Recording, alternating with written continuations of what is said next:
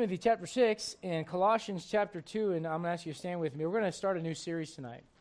And I'm excited about this because the devil's job is to keep you confused, and God's job is to provide clarity.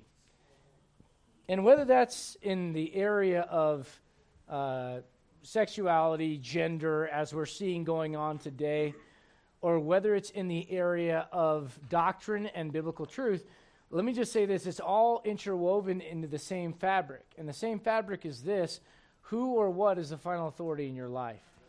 And so what we're going to do is we're going to do a study on the Bible. Kind of a novel concept, because you do studies about words and doctrines and passages and books in the Bible. But why do we believe the Bible? How do we know we can trust it? Where does it come from? What does the word Bible even mean? We're going to go into all that stuff in this series, and I'm excited to be able to go on this journey with you guys. And I got to tell you, I believe today more than ever, the issue is who or what is the final authority in your life. 1 Timothy chapter 6, and we'll look at two words to start this whole thing off that are used today to blind the minds of even born-again believers. There is nothing wrong with science. As a matter of fact, the book of Daniel, the word science shows up twice in your Bible. Once in the book of Daniel, where it talks about the children of Israel. They had a knowledge of science, and they had a depth of understanding to them that the Gentiles around them did not. So it shows up in Daniel. It also shows up here in 1 Timothy chapter 6. Look, if you would, at verse number 20. O Timothy, keep that which is committed to thy trust, avoiding profane and vain babblings and oppositions of what? Science. But look at the rest of this. Falsely so called. In other words, there's two kinds of science. There's a real one and a fake one. All right? Now, look, if you would, at Colossians chapter number 2. What we're going to learn tonight, if you didn't already know this, and at least maybe reinforce it for you, is there are also two kinds of wisdom. And one is biblical, and one is heavenly, of the Lord. It comes and it's associated with the fear of God. And there's another kind of wisdom that the Bible calls earthly, sensual, and devilish. What happens when you try to mix Bible truth with worldly philosophy is you've got darkness. The lights get turned down. Everything goes dim. And what you're dealing with today with modern Christianity, for the most part, is a lot of that. You're mixing philosophies of the world. I'll give you a for instance, and maybe some of you might even have a problem with this, and I don't mean to offend you, but the first thing that you think of when there's an emotional anxiety or emotional turmoil in your life, is it I need to see a psychologist or I need to go to God? I'm not saying there's never a place to get some counsel. Don't misunderstand me. I'm asking you, what's your knee-jerk reaction and why? And what you're going to find out is that modern Christians today, they have replaced Bible preaching and Bible teaching with psychologists and doctors. You say, why? Because when you mix it, when the Bible is no longer your authority, something has to be that authority. Nature abhors a vacuum, and so when the Bible and God himself is not your authority. Here's a question. I know you're standing. We'll get to the verse, and we'll pray, and you'll go back down. We'll get through the rest of the study. But let me ask you this. How are you going to know anything about God? How do you know God? His Word. Here's the problem. There's 1,200 different versions. So how do I know which one is the right one? How do I understand? And what we're going to get into is this. God is a God of clarity and certainty. The devil's the one that wants to go, I don't know, maybe, I'm not sure. When someone gets saved, what's the first thing we try to do when they get saved? I'll tell you this. I took Ibrahim, and just like I took Chandana, and like I took Ashvik and Ashika to 1 John 5:13. You know why? Because it says there, these things have I written to you that believe on the name of the Son of God, that ye may know that you have eternal life. You don't have to guess or wonder or hope. You can know. How do I know? Because God's Word says it. How can I trust that book? You better figure it out, because your salvation's resting on it. And so look at Colossians chapter 2. Colossians chapter 2. And I want to be very, very, very clear with you. One thing that I do not want to do, and I've had people recently ask, we've had people come to our church and they go, I know there's some kind of Bible issue thing and King James versus the other ones, and I don't know where I fit in all that. Can I still come here? Can I still be a part of it? Absolutely, we want you here. That's different than someone that says, you know what, there's no way you can know any Bible. There's no way you can know anything 100%. There's no way you can have any certainty or assurance of any Bible being right. And I think what the Lord has done for us is he's shown us, and we're going to see this, that he is a God of absolute truth. Look at Colossians 2. Look, if you would, at verse number 7. Colossians 2, verse 7, rooted and built up in him, and established in the what? Faith cometh by hearing, and hearing by the... It all goes back to this. It's going to come back to it over and over and over. All right? Look, if you would, at verse 7. As ye have been taught, abounding therein with thanksgiving, beware lest any man spoil you through what? And vain deceit, after the tradition of men, after the rudiments of the world, and not after Christ. There are a lot of believers today that will lean on science, falsely so-called. Or they'll lean on philosophy. And we're going to talk about the danger of doing that when it comes to what God's Word says. And what I want to present to you tonight is this. I don't want to present to you a matter of thousands of Bible versions and looking at all the versions. And we could do that. I got some versions in here. I can compare some Scripture. And we might do that later in the study. But I want to bring some clarity to this subject. I think the best way to do that is to try to make it as simple as possible. So here's what we're going to do. I'm going to present to you this thought. There are not thousands of Bibles. There are two. And we're going to explore what I mean by that from the Word of God and bring some clarity to you, to your mind, so you can have confidence in why you believe the Word of God. Okay? Let's go to the Lord tonight and ask God's blessing on the study. Brother Tim, if you'd ask the Lord's blessing on it. Lord, just thank you for the chance to be in church. Thank God. Thank you for a Bible that we can have 100% certainty in, Lord.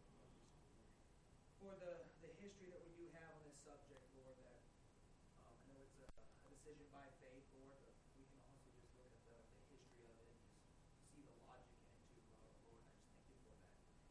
I just pray you to help Pastor Dominguez now to be able to explain this, Lord, in a way that we'll understand it and won't confuse anybody, or there's a lot of information there, God. Just pray that it'll be simple in our minds and that it will just strengthen our faith in your book, Lord. I just pray these things in Jesus' name. Amen. Amen. Let me ask you this, guys. How many gods are there? True gods. How many real faiths are there? One Lord, one faith, one baptism. All right, Jesus said, I am the way, the truth, and the life. The nature of God is to be very certain because God is absolute truth. So the question then becomes, how do we know God? And the only medium that God has given us to know him is his word. Then I go, okay, if that's the medium that God chose, this is not what I chose. I did not choose to get God's mind written in a book. I'm thankful that I have it in a book, but that wasn't my choice. That was God's choice. And so if that's God's choice, and God wants to communicate with me through that, then I have to go back to the idea, is there a place where I can go with confidence to know my God? And if there's not, then you know what basically we're left with? We're left with humanism, where everyone does that which is right in their own eyes. And you pick what is right and what is wrong for you. God gave us something to guide our lives. Now look, we're going to go through and define. Listen, if you want to know what salvation means, where do you go? It's not a trick question, I promise. All right. You want to know what salvation is? You go to the Bible. If you want to learn what the doctrine of the rapture, or you want to learn about the triune nature of God, or you want to know of any word in the Bible, you would go to the Bible to learn about that word that's found in the Bible. Make sense so far? All right. So if I want to learn what inspiration means, I'd go to the Bible. If I want to learn about the preservation of God's words, I'd go to the Bible and see what God says about that. If I want to learn about authority and the idea of how many authorities I should have in my life, I'd go to the Bible about that. But here's kind of where it gets kind of weird. Most Christians will go to the Bible to learn about marriage and children and faith and this and that. But then when it comes to the idea of these things, they go to other books, which makes absolutely no sense. If the Bible is, as we say, the greatest commentary on the Bible, does it not make sense to go to the Bible for these words? All right, so we'll do that, and we'll do that later. I'm not going to go through all these right now. All right, but even something as in your mind, maybe as simple as what does the word Scripture mean?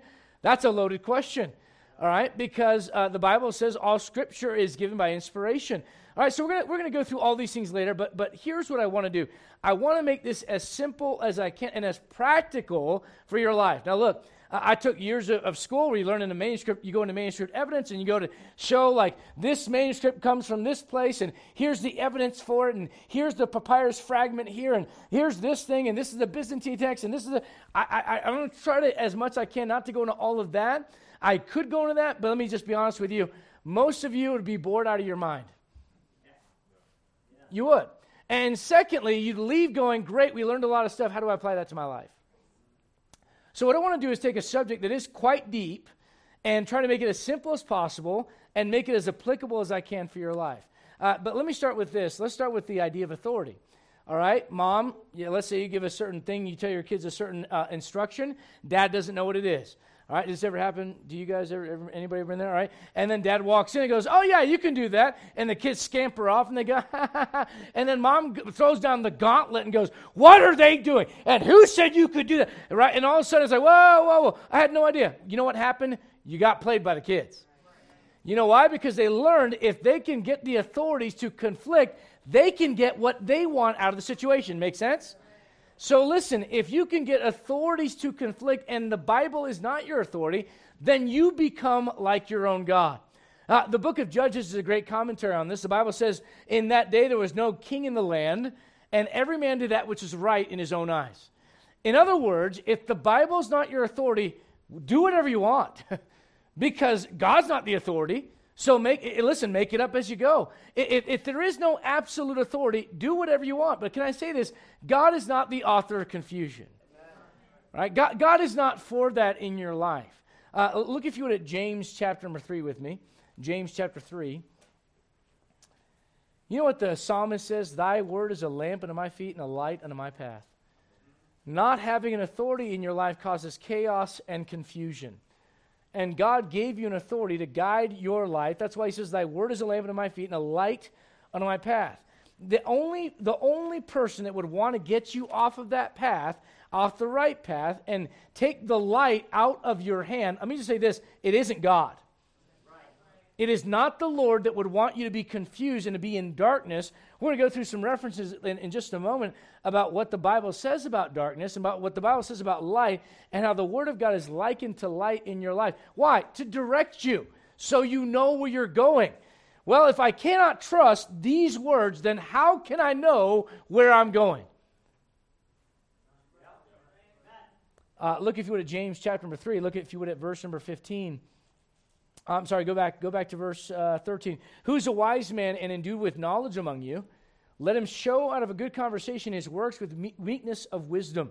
In other words, if you are wise, it's going to be expressed through wise living and through the fear of God and doing what God said, obedience. But if you have bitter envying and strife in your hearts, glory not and lie not against the truth. This wisdom descendeth not from above, but is earthly, sensual, devilish. Now watch the next verse. For where envying and strife is, there is what? So there's two kinds of wisdom. One kind of wisdom brings clarity and light into your life. The other kind of wisdom brings chaos and confusion and darkness to your life. Now look, before you got saved, I'm not trying to drudge up bad memories for those of you that maybe got saved later in life, but let's just be honest for just a second. Were there not places that you went to in your life where they were darker on purpose? All right, why was that? Why were those places darker on purpose? I'll tell you why. Because there's something in the human heart that says, I can do something, I can do what I want when it's dark. There's no one watching me, but the eyes of the Lord are in every place, beholding the evil and the good. So what man does is he tries to bring darkness as much as he can. Why? Men love darkness rather than light because their deeds are evil. So God goes supernaturally, I'm going to break forth from heaven down into planet Earth. I'm going to bring something from out there in the universe down into your hands that puts light into your hands. You know what the devil wants to do? He wants to take that light out of your hands. He wants to make it, you know what the Word of God is? Man, it's like a floodlight in your life. And you know what he wants to do? He wants to replace that floodlight with a flashlight. but it's still a light. Yeah, but it's not the same kind. And it doesn't have the same power.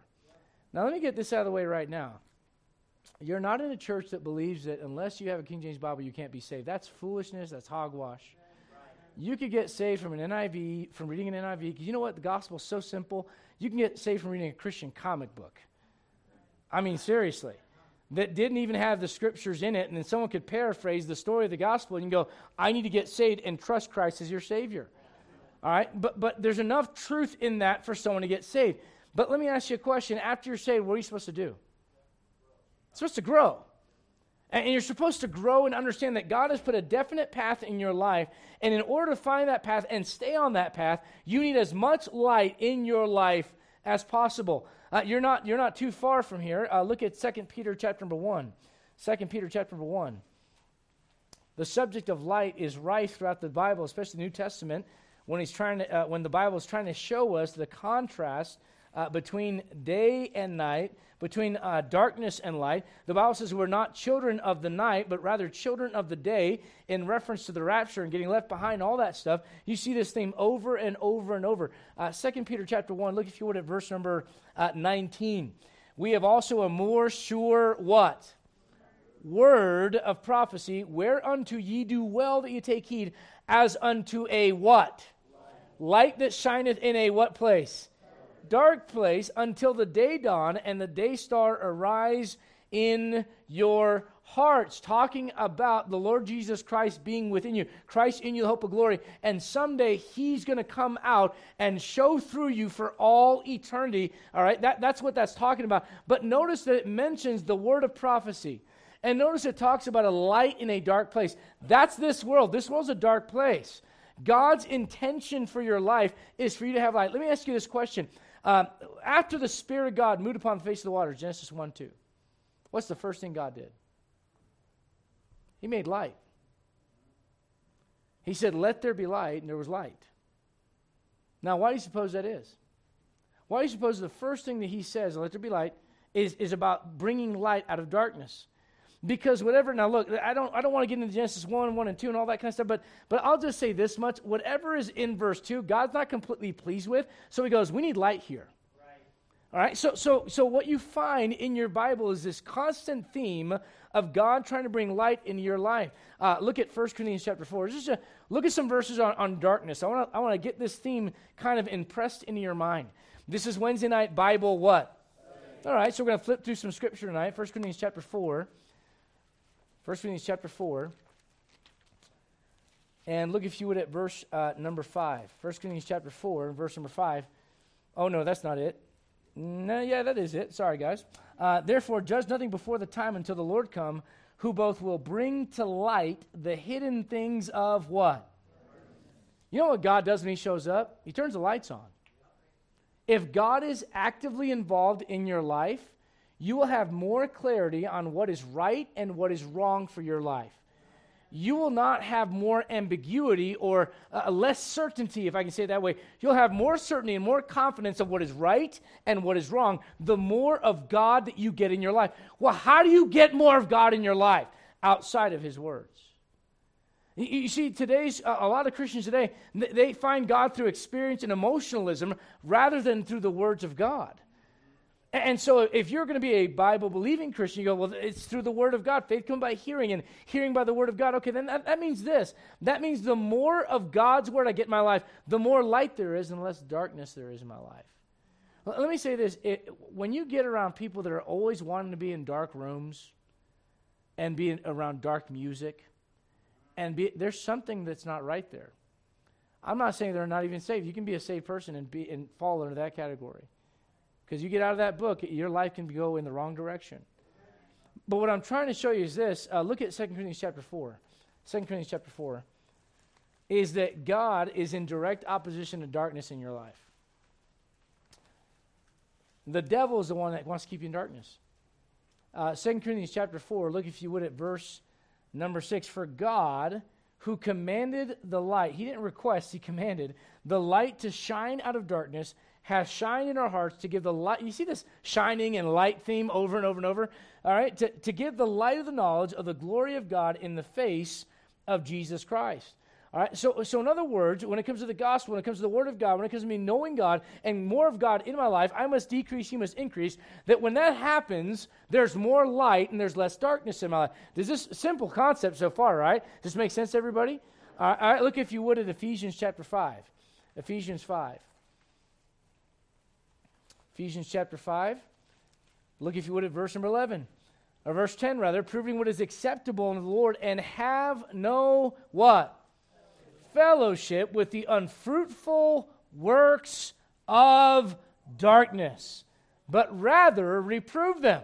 Listen, when you get saved and you get in the Word of God, the lights come on, and all of a sudden you start seeing stuff from your old life, and you go, man, that was dirty. Man, that was wicked. Man, that was darkness. And you start flipping the light switches on, and here's the problem with that. People that don't want the lights on yet, they're going to get annoyed with you. Okay? But you know what that is? That's the effect of the Word of God in your life. Look at Colossians chapter number 1. Colossians chapter 1. Colossians 1, look at what God brought us out of. Colossians 1, verse number 13. Who hath delivered us from the power of what? And hath translated us into the kingdom of his dear Son.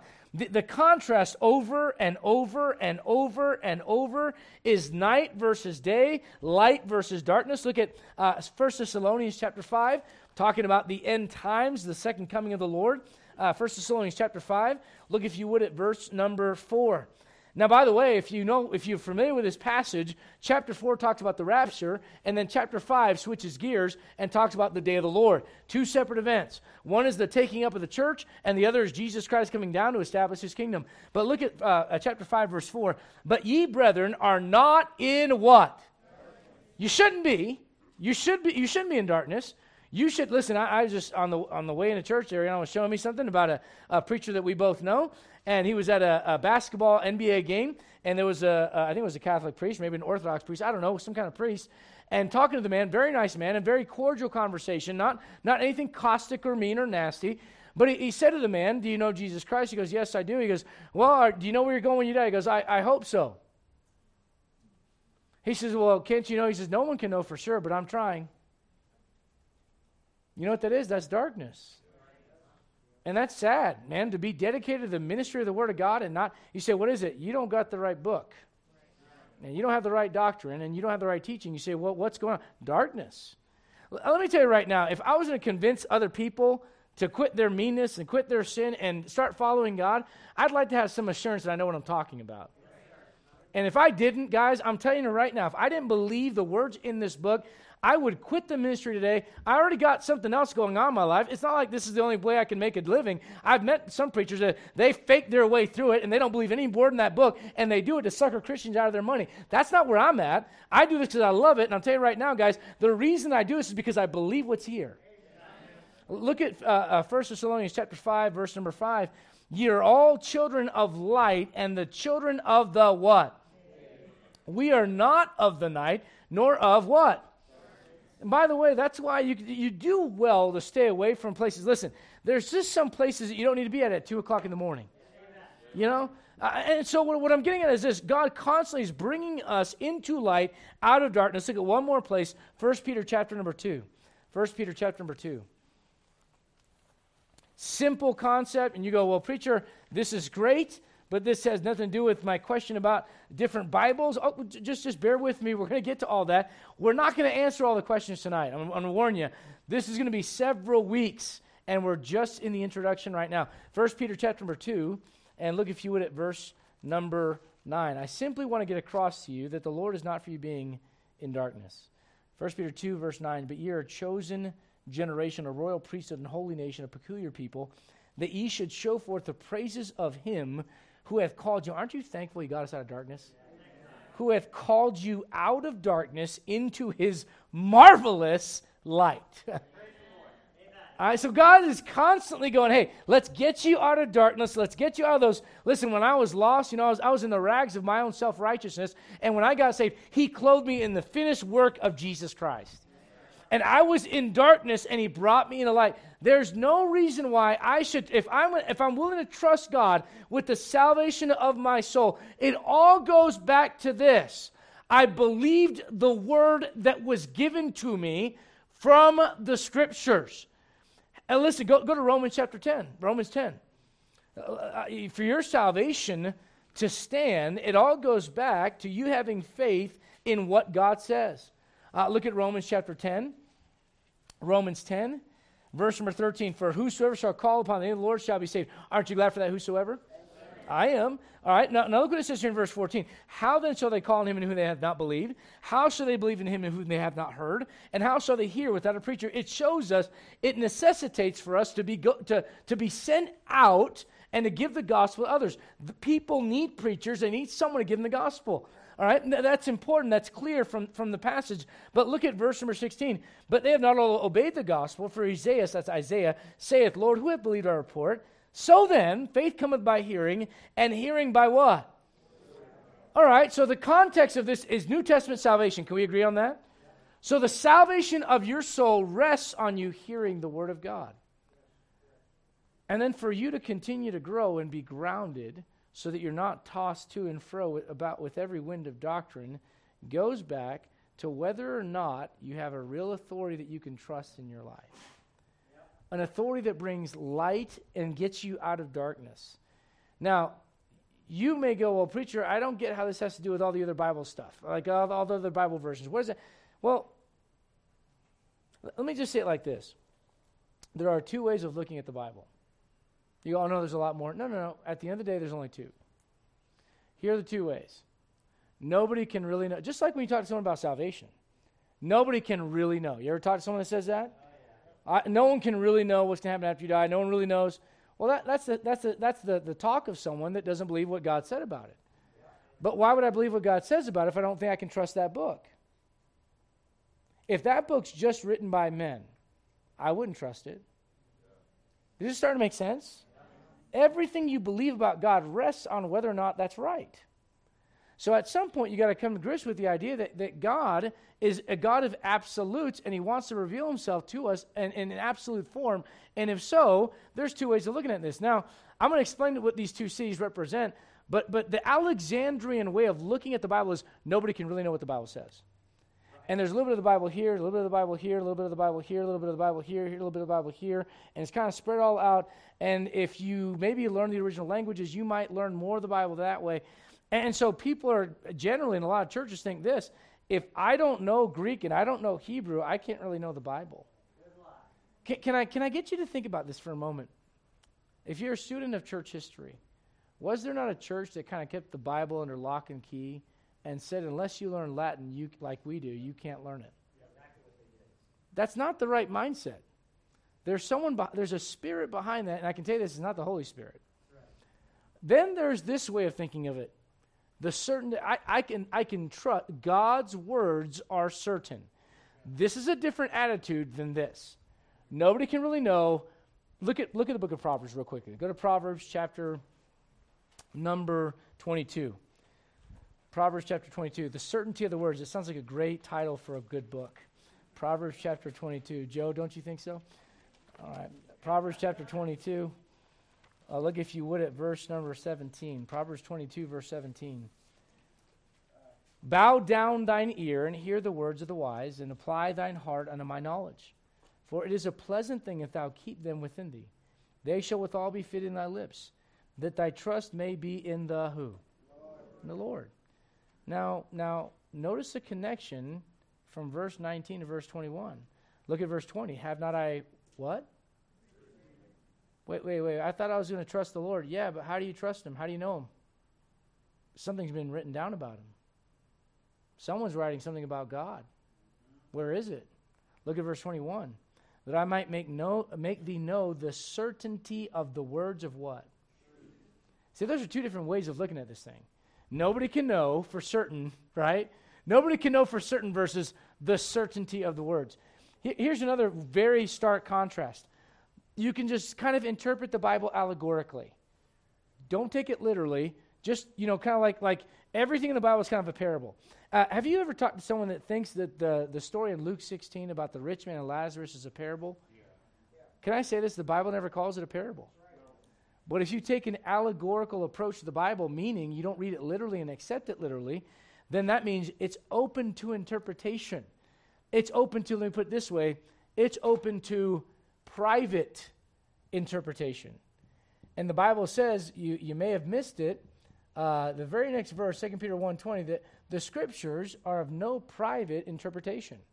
All right, so there's two very, very different ways. This way of thinking focuses on Bible doctrine. What does the Bible say so I can stand on it, so I can know what God says about, for example, salvation? What does God say about eternal security? What does God say about authority? What does God say about marriage? What does God say about all the things? What does God say? What is it that God says about these things? That's Bible doctrine. That's different than philosophy. Philosophies, well, we're kind of all sitting around trying to figure it out. And we're all kind of like, kind of just trying to find the essence of what truth is. It's out there somewhere. If we could just find it. If only God put it in a book somewhere. Right. I mean, that's really the attitude, right? And so there are two very different outlooks on this thing. One is, God said it, therefore I believe it. And the other is, well, we've got to kind of figure out. By the way, philosophy means love of wisdom. And there's, again, we already saw it, there's two kinds of wisdom. And so when you get into philosophy and you put philosophy over doctrine, you're in trouble. Now, I'm going to explain in a moment why I've got two different places listed up here, but for now, just understand these represent two different attitudes and two different outlooks on the Bible, on the Scriptures themselves, all right? And so you have to come to grips with it. Where do I line up? What side am I on? Do I approach this with a Bible mentality of God gave His word on it, therefore I'm going to believe what God said, or there's really no way to certainly know what it was that God wanted us to know? And at the simplest, guys, without getting into manuscripts, without getting all the history, at the simplest form of all this debate and all this topic, it goes back to whether or not God gave us His words and He wants us to know them certainly or not. And so if you approach this, and listen, in my mind, there's no doubt about where I'm at, but I want to make sure that you're in the same place if I can help you out. But can I say this? In order to kind of understand these two ideas, these two sets of different outlooks, you kind of have to understand the source. And so look at James chapter 3 with me real quickly. James chapter 3. There are some, I mean Christians, I don't mean lost people, professing Christians, who look at the Bible, some of them scholars and theologians who look at the Bible and they scrutinize it and they criticize it just like they would any other book. And they'll say things like this, well, the Bible says in 1 John chapter 5, the Father, the Word, and the Holy Ghost, but that's kind of dubious. We're not really sure if that's what God said, and therefore we may even want to take it out. Well, why? That's not about these and thous. That's about doctrine. That's about your Trinity. Right. But if you approach the Bible from a humanistic aspect, which is simply this, it was just written by men, and we're just going to do the best we can to find the best thing that we can find, then that's kind of where that thing can go. Or you approach it with the standpoint of God gave His words, it's my job to find them, they're somewhere. Lord, where are they? I don't think God would break His promise to us to give us His words. And so as it relates to this, it's a matter of saying, I'm either going to line up with the philosophy of humanism as it relates to the Bible, or the doctrine of the Scriptures as God lays it out within His words. All right? Look, if you would, where did I tell you to go? James chapter 3, look, if you would, at verse number 11. James chapter 3, verse number 11. Can I say this? When something is, okay, for example, in today's society, you got a lot of things that are being pushed on our youth and on the next generation, and someone has to put the brakes on and go, where's this coming from? And when you trace it back, I'm going to make you a little uncomfortable, and I'm sorry, but for those that are like, pro-choice, can I give you a little bit of history? Do you know who was really pushing that? A woman named Margaret Sanger. You know what that woman believed in? She believed in eugenics. You know what she believed? If we can get rid of the minorities and convince them to kill their children, we could purify the human race. This is history. All right? Now, I don't like that, but these are historical facts. So at certain points, you have to look at things that are the way they are and go, okay, where does this come from? So the mentality of the Bible is God's Word versus the Bible's just a book written by men, and you can critique it like any other book. Those are two different ways of looking at the Scriptures. Where do both those ideologies come from? All right, James 3, look at verse 11. Doth the fountain send forth at the same place sweet water and bitter? Can the fig tree, my brethren, bear olive berries? Either a vine figs, so can no fountain both yield salt water and fresh. You know what he's saying? Go back to the source. In so many words, he's saying, look, you got to get back to the source and figure out where's this coming from. Because it is absolutely not God's plan for us to be in darkness. It's not God's desire for our lives for us to wonder what it was that God said. And so it's important to go, where do these ideologies come from? And you don't have to be a big Bible scholar. You can just go to the Bible and go, okay, what does the Bible say about these two places? And I'm going to explain why they're important. Basically, here's what it boils down to.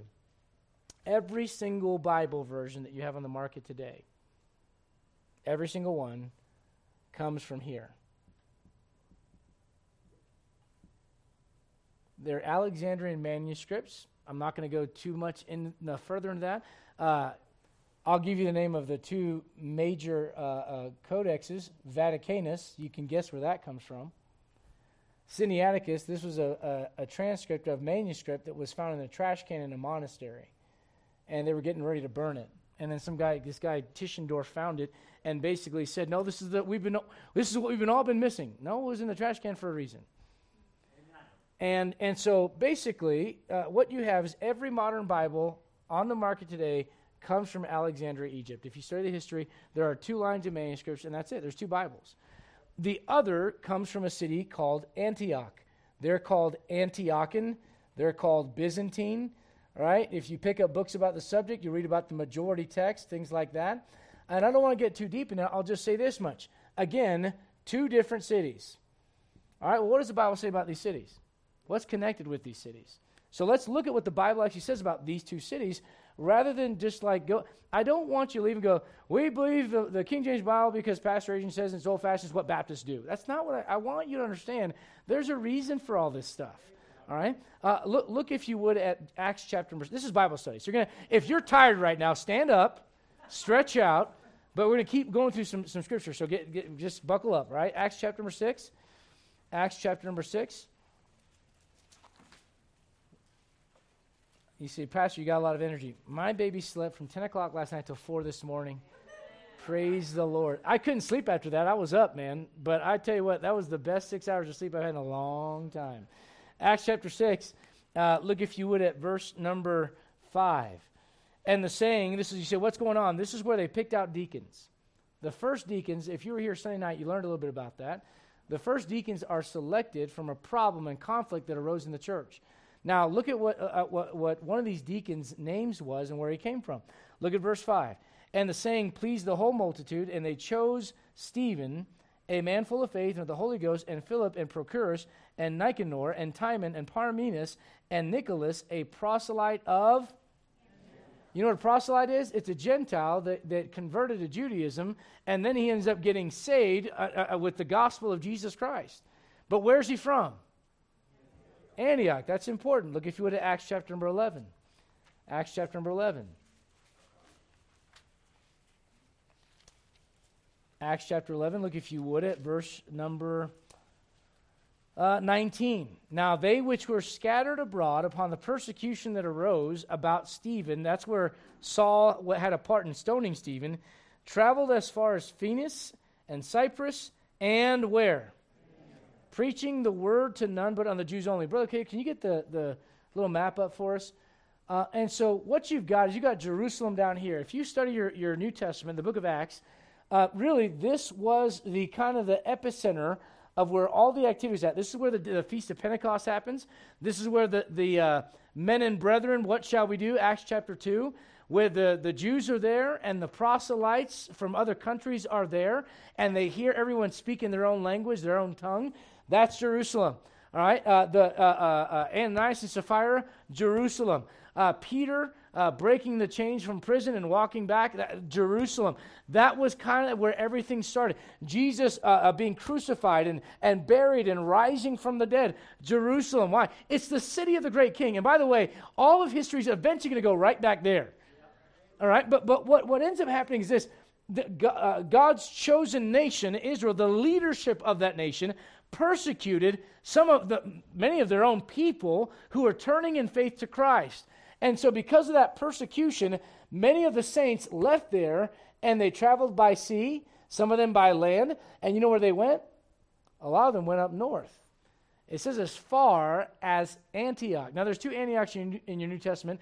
One is called Antioch of Pisidia. The other one's Antioch of Syria, which is basically modern-day Turkey. And that city of Antioch sits on the Orontes River. It's, again, you can look it up, modern-day Turkey today. But that becomes eventually the epicenter of New Testament Christianity. You know what ends up happening?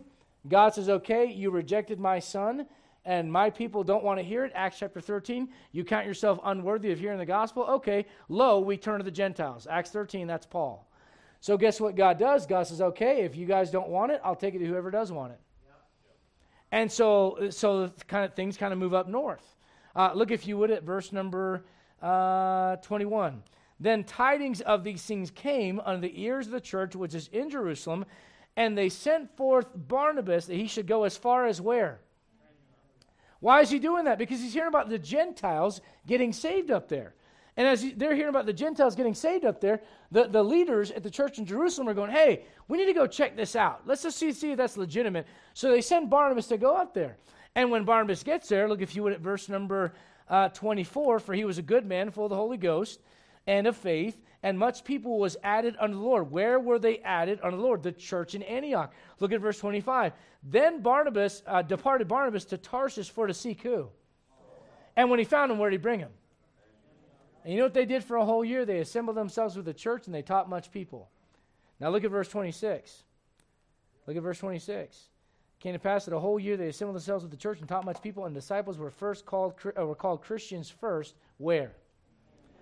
So far, you've got the first deacons, one of them being associated with this city. You've got the label of Christians coming from this city. Look at Acts chapter number 13. Look at Acts 13. Acts chapter 13.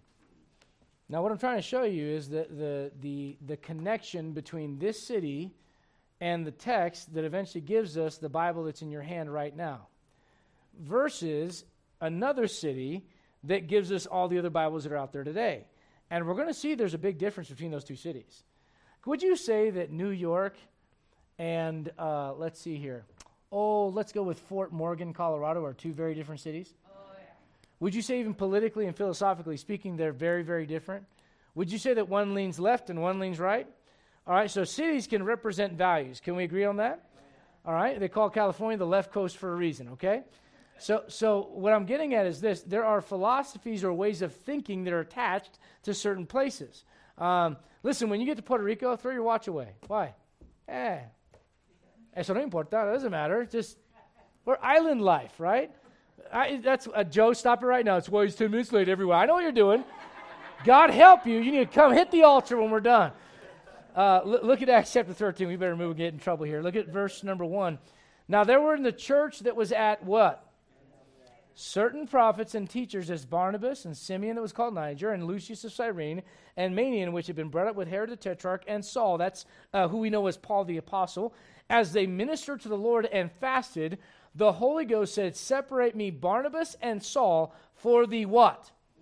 Work whereunto I have called them. You know what ends up happening? Look at verse 4. So they being sent forth by the what? The Holy Ghost in one verse, and in the other verse, it's the people in that church. You know what that tells me? God's Holy Spirit works through the church. Well, where's this church at? Antioch. The first major missionary expedition for Paul and Barnabas, guess where they get sent from? Antioch. That tells you something about this city. I'll tell you something about the church that was found in that city. Look, if you would, at Acts chapter 15. You may remember that there's a conflict in the early church, and the conflict is this. Do we have to keep the law in order to be saved? Now that I've placed my faith in Christ, do I have to observe the Sabbath? Do I have to be circumcised? Do I have to abstain from pork? And if I had to abstain from pork, I'd probably go to hell because I'm a Puerto Rican, amen? I mean, that's part of that's just the diet, man. That's just part of it. But you understand what I'm getting at? These were the questions that they had in the early church. Okay, now that we believe in Christ, must we also keep the law in order to express that we are saved, right? So this debate goes on. Look at Acts 15. there's a resolution to this debate as well. Acts chapter 15, look if you would at verse 22. And when they had preached the gospel of that city and had taught, sorry, that's the wrong chapter. Then pleased it the apostles and elders with the whole church to send chosen men of their own company to where? So let me just give you a little rundown of what happened. Brother, bring the map up one more time. Sorry. What's going on is they had this debate, and this is where they had it. The elders of the church in Jerusalem are talking about are the Gentiles saved by faith alone, or do they have to keep the law?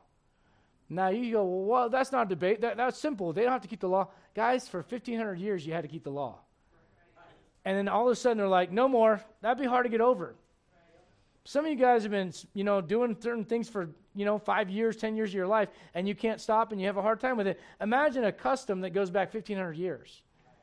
And so they're debating, and they're going, what does God say about this? And when they get it resolved, guess where they go? Why that city? Why that city?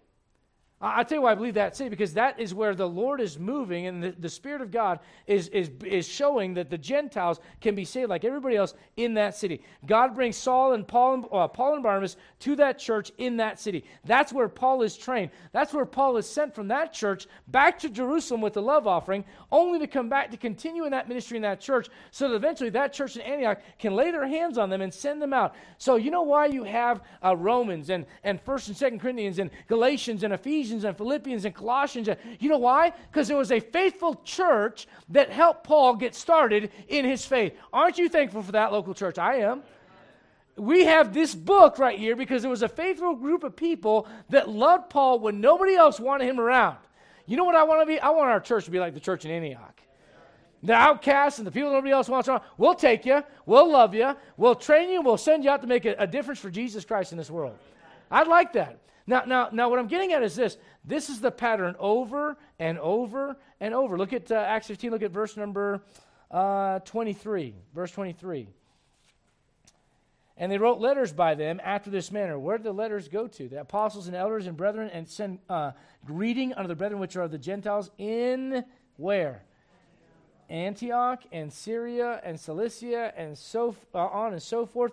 Look at verse number 30. So when they were dismissed, they came to where? Now, there's a reason why this city keeps getting mentioned. Because it is the central focal point. After basically what you have in the book of Acts is this. And you've probably heard this before if you've been around here any amount of time or under any good Bible teaching. All right, you know what you have with the Gospels? You have a transition going from the Old Testament to New Testament. You know what you have in the book of Acts? You have a transition going from Israel to the church. All right, so you know what happens? It goes from Jerusalem to Antioch. And for the most part, for the rest of the book of Acts, the epicenter of Christianity is no longer Jerusalem, now it's Antioch. So does it not make sense that the people that had sound doctrine, listen to me, think about this, one of the cities that's mentioned in clearing up this problem of confusion about how you have to be saved and are the Gentiles saved the same way is Antioch.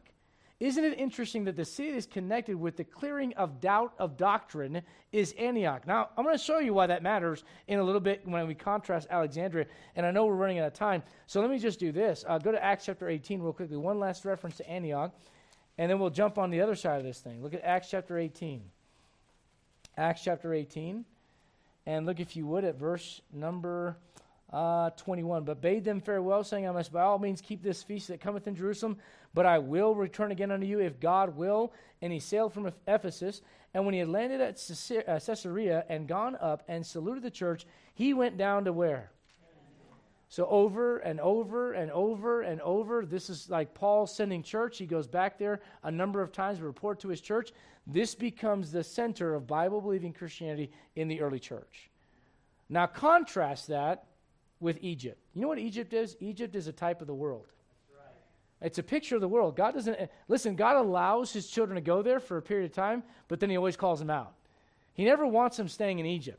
Matter of fact, over in the book of Matthew chapter 2, when Jesus Christ, as a baby, his parents flee from Israel and they go down into Egypt. Remember that? And then when he comes out, you know what reference they quote? They quote from an Old Testament passage where it says, out of Egypt have I called my son. All right, let me ask you a question. Where did Abraham get Hagar? Remember what happened with that whole story? You got a problem. You got Ishmael. And you still have a problem with Ishmael to this day. Where did that come from? Egypt. All right? What happens in Egypt? Well, God's people go into slavery. Egypt's a picture of bondage. All right? You know what happens with Joseph's bones? Joseph says, don't leave my bones here. Take them out. It's a great picture of the fact that someday you're going to get a new body and you won't stay behind. It's a picture of that, but the historical reference is this: don't leave me here. I don't belong here. I don't fit here. All right? So think about what Egypt is connected with. How about the mixed multitude that goes lusting? Look at Numbers chapter 11. Numbers chapter 11. Numbers chapter 11. I almost said Numbers chapter number 11, but that just sounded weird. Numbers 11, look if you would at verse number 4. And the mixed multitude that was among them fell a lusting. And the children of Israel also wept again and said, who shall give us what? And then look what happens in verse number 5. All of a sudden they're remembering Egypt in a different mindset. Where did that mixed multitude come from? Egypt. Thank you. They came from Egypt. All right? And so what you have is this. You have a situation where God is bringing people out of Egypt, his own people, and the people that come with them are Egyptians, and their mindset's different. They don't know the one true God like Israel does. And so you know what they do? As soon as there's trouble, it's not like it was back home. You know what that shows you? You can't go that far with people in the world. Right. You got to be able to break fellowship. You can minister to them, but you can't have fellowship with them. Well, where did they come from? Egypt. You know what Pharaoh is? One of the greatest pictures of the Antichrist. Let me show you another one. Isn't Jesus Christ called the Good Shepherd? I'm the Good Shepherd. I give my life for the sheep. Let me show you something else. Look at Genesis chapter 46. Genesis 46. I'm trying to lay this thing down and kind of wrap this up, so we're getting to the end here. Genesis chapter 46. There are two different outlooks on the Bible. One is an Antiochian outlook, which is God gave his words, and he preserved them for me. It's my job to find them and believe them. Amen. Let's make it simple, okay? The other mindset is more of an Alexandrian mindset, which mixes a Christian thought with philosophy of the world, which leads to humanism, which is basically, I'm the final authority that decides what in fact is right and wrong. I end up playing God instead of allowing God to be God and give his words, and I believe it. All right, so look if you would at Genesis 46. Your Savior is called the Good Shepherd, is he not? All right, so in the Old Testament, God oftentimes deals with people that are shepherds, and it's kind of a picture of who's going to come, his son Jesus Christ. Look at Genesis 46, verse number 34. I'm sorry, go to verse 33. And it shall come to pass when Pharaoh shall call you. This is Joseph giving his brothers some instruction about how to handle Pharaoh. When Pharaoh shall call you and shall say, what is your occupation? That ye shall say, thy servant's trade hath been about cattle from our youth even until now, both we and also our fathers, that we may dwell in the land of Goshen. For every what? Is a what? Unto who? You know why the world doesn't like Jesus Christ? Because he's an abomination to them. Here's a sinless man, someone that never did anything wrong, said anything wrong, never looked at a woman the wrong way, and the spirit of the world can't stand Jesus Christ. It makes no sense. It doesn't make sense why the Egyptians would hate shepherds, but they do. What I'm trying to show you is that there's something kind of wrong with Egypt, okay? That's the idea. God he allows his people to go there, but he always brings them out. Egypt operates by sight versus by faith. I'll give you the reference. I can't go there right now. Hebrews 11, verse 29. But come with me to Acts chapter 18.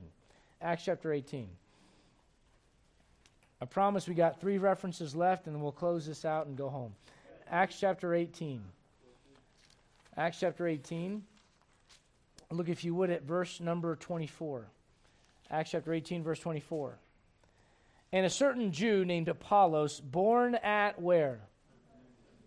An eloquent man and mighty in the Scriptures. You go, oh, well, that's good, right? Yeah, it is, but hold on. Came to Ephesus. This man was instructed in the way of the Lord, and being fervent in the Spirit, he spake and taught diligently the things of the Lord, knowing only the what? Baptism of John.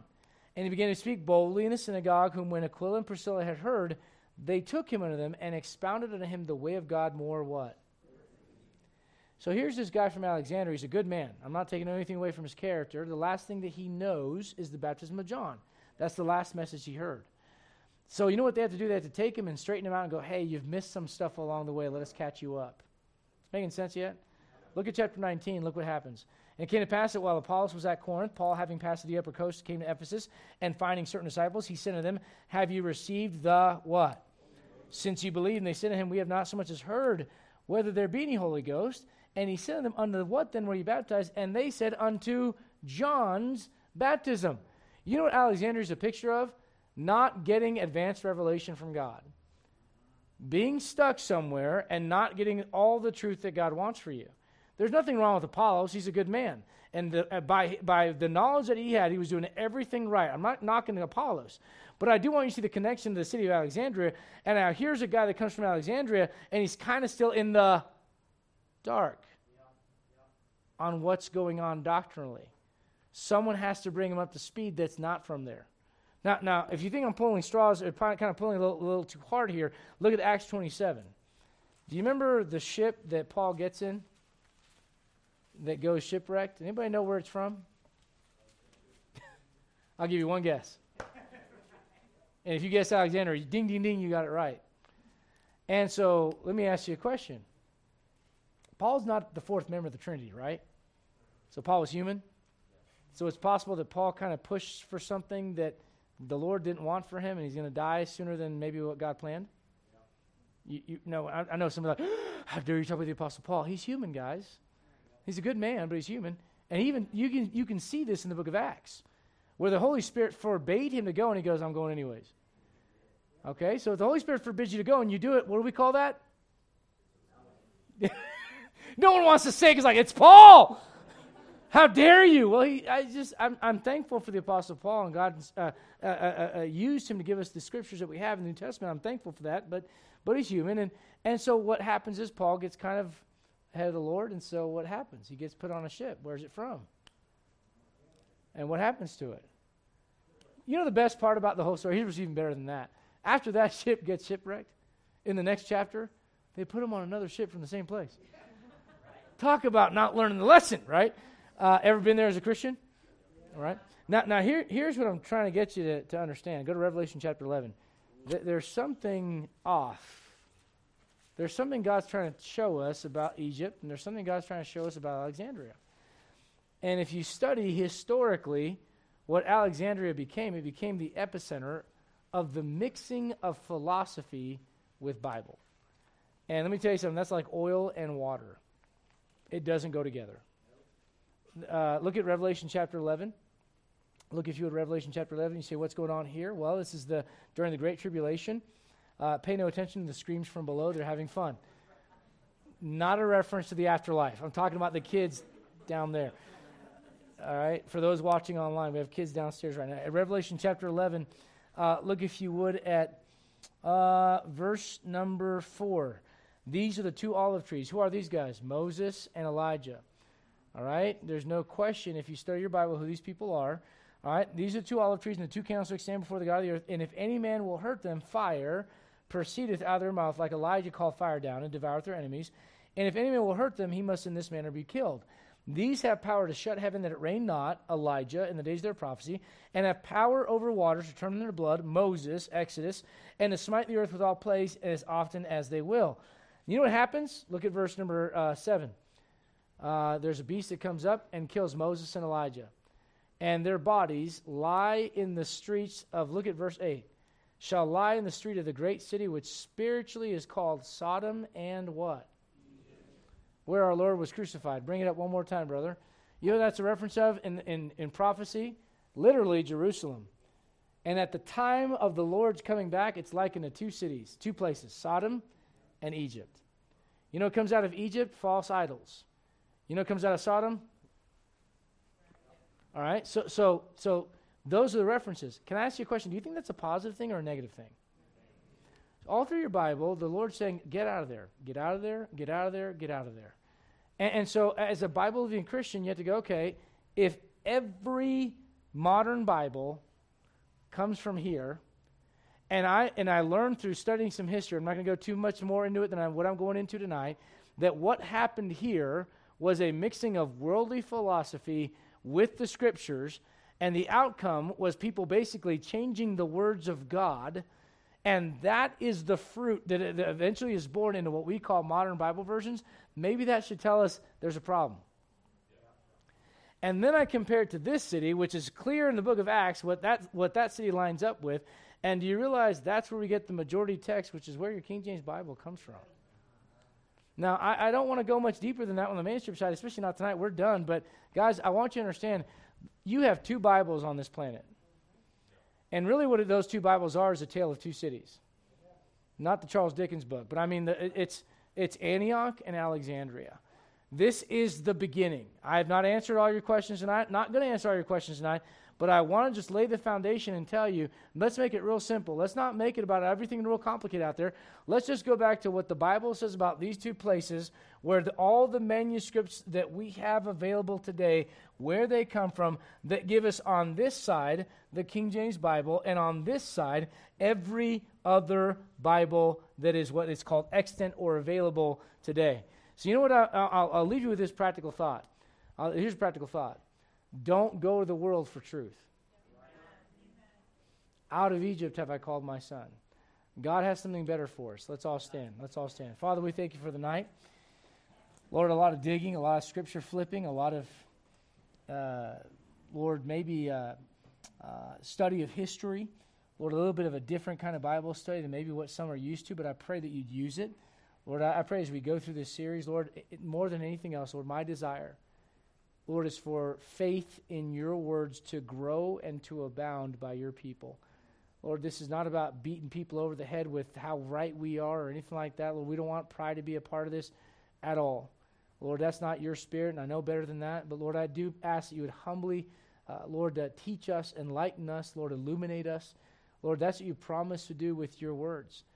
And, Lord, every single believer in here tonight, Lord, they got a very distinct path that you want them on for their lives. Lord, we know where the path ends. Lord, it's between here and there that we get messed up. And, Lord, I pray that they would grab a hold of these words and let it be a lamp unto their feet and a light in their path. Lord, we love you.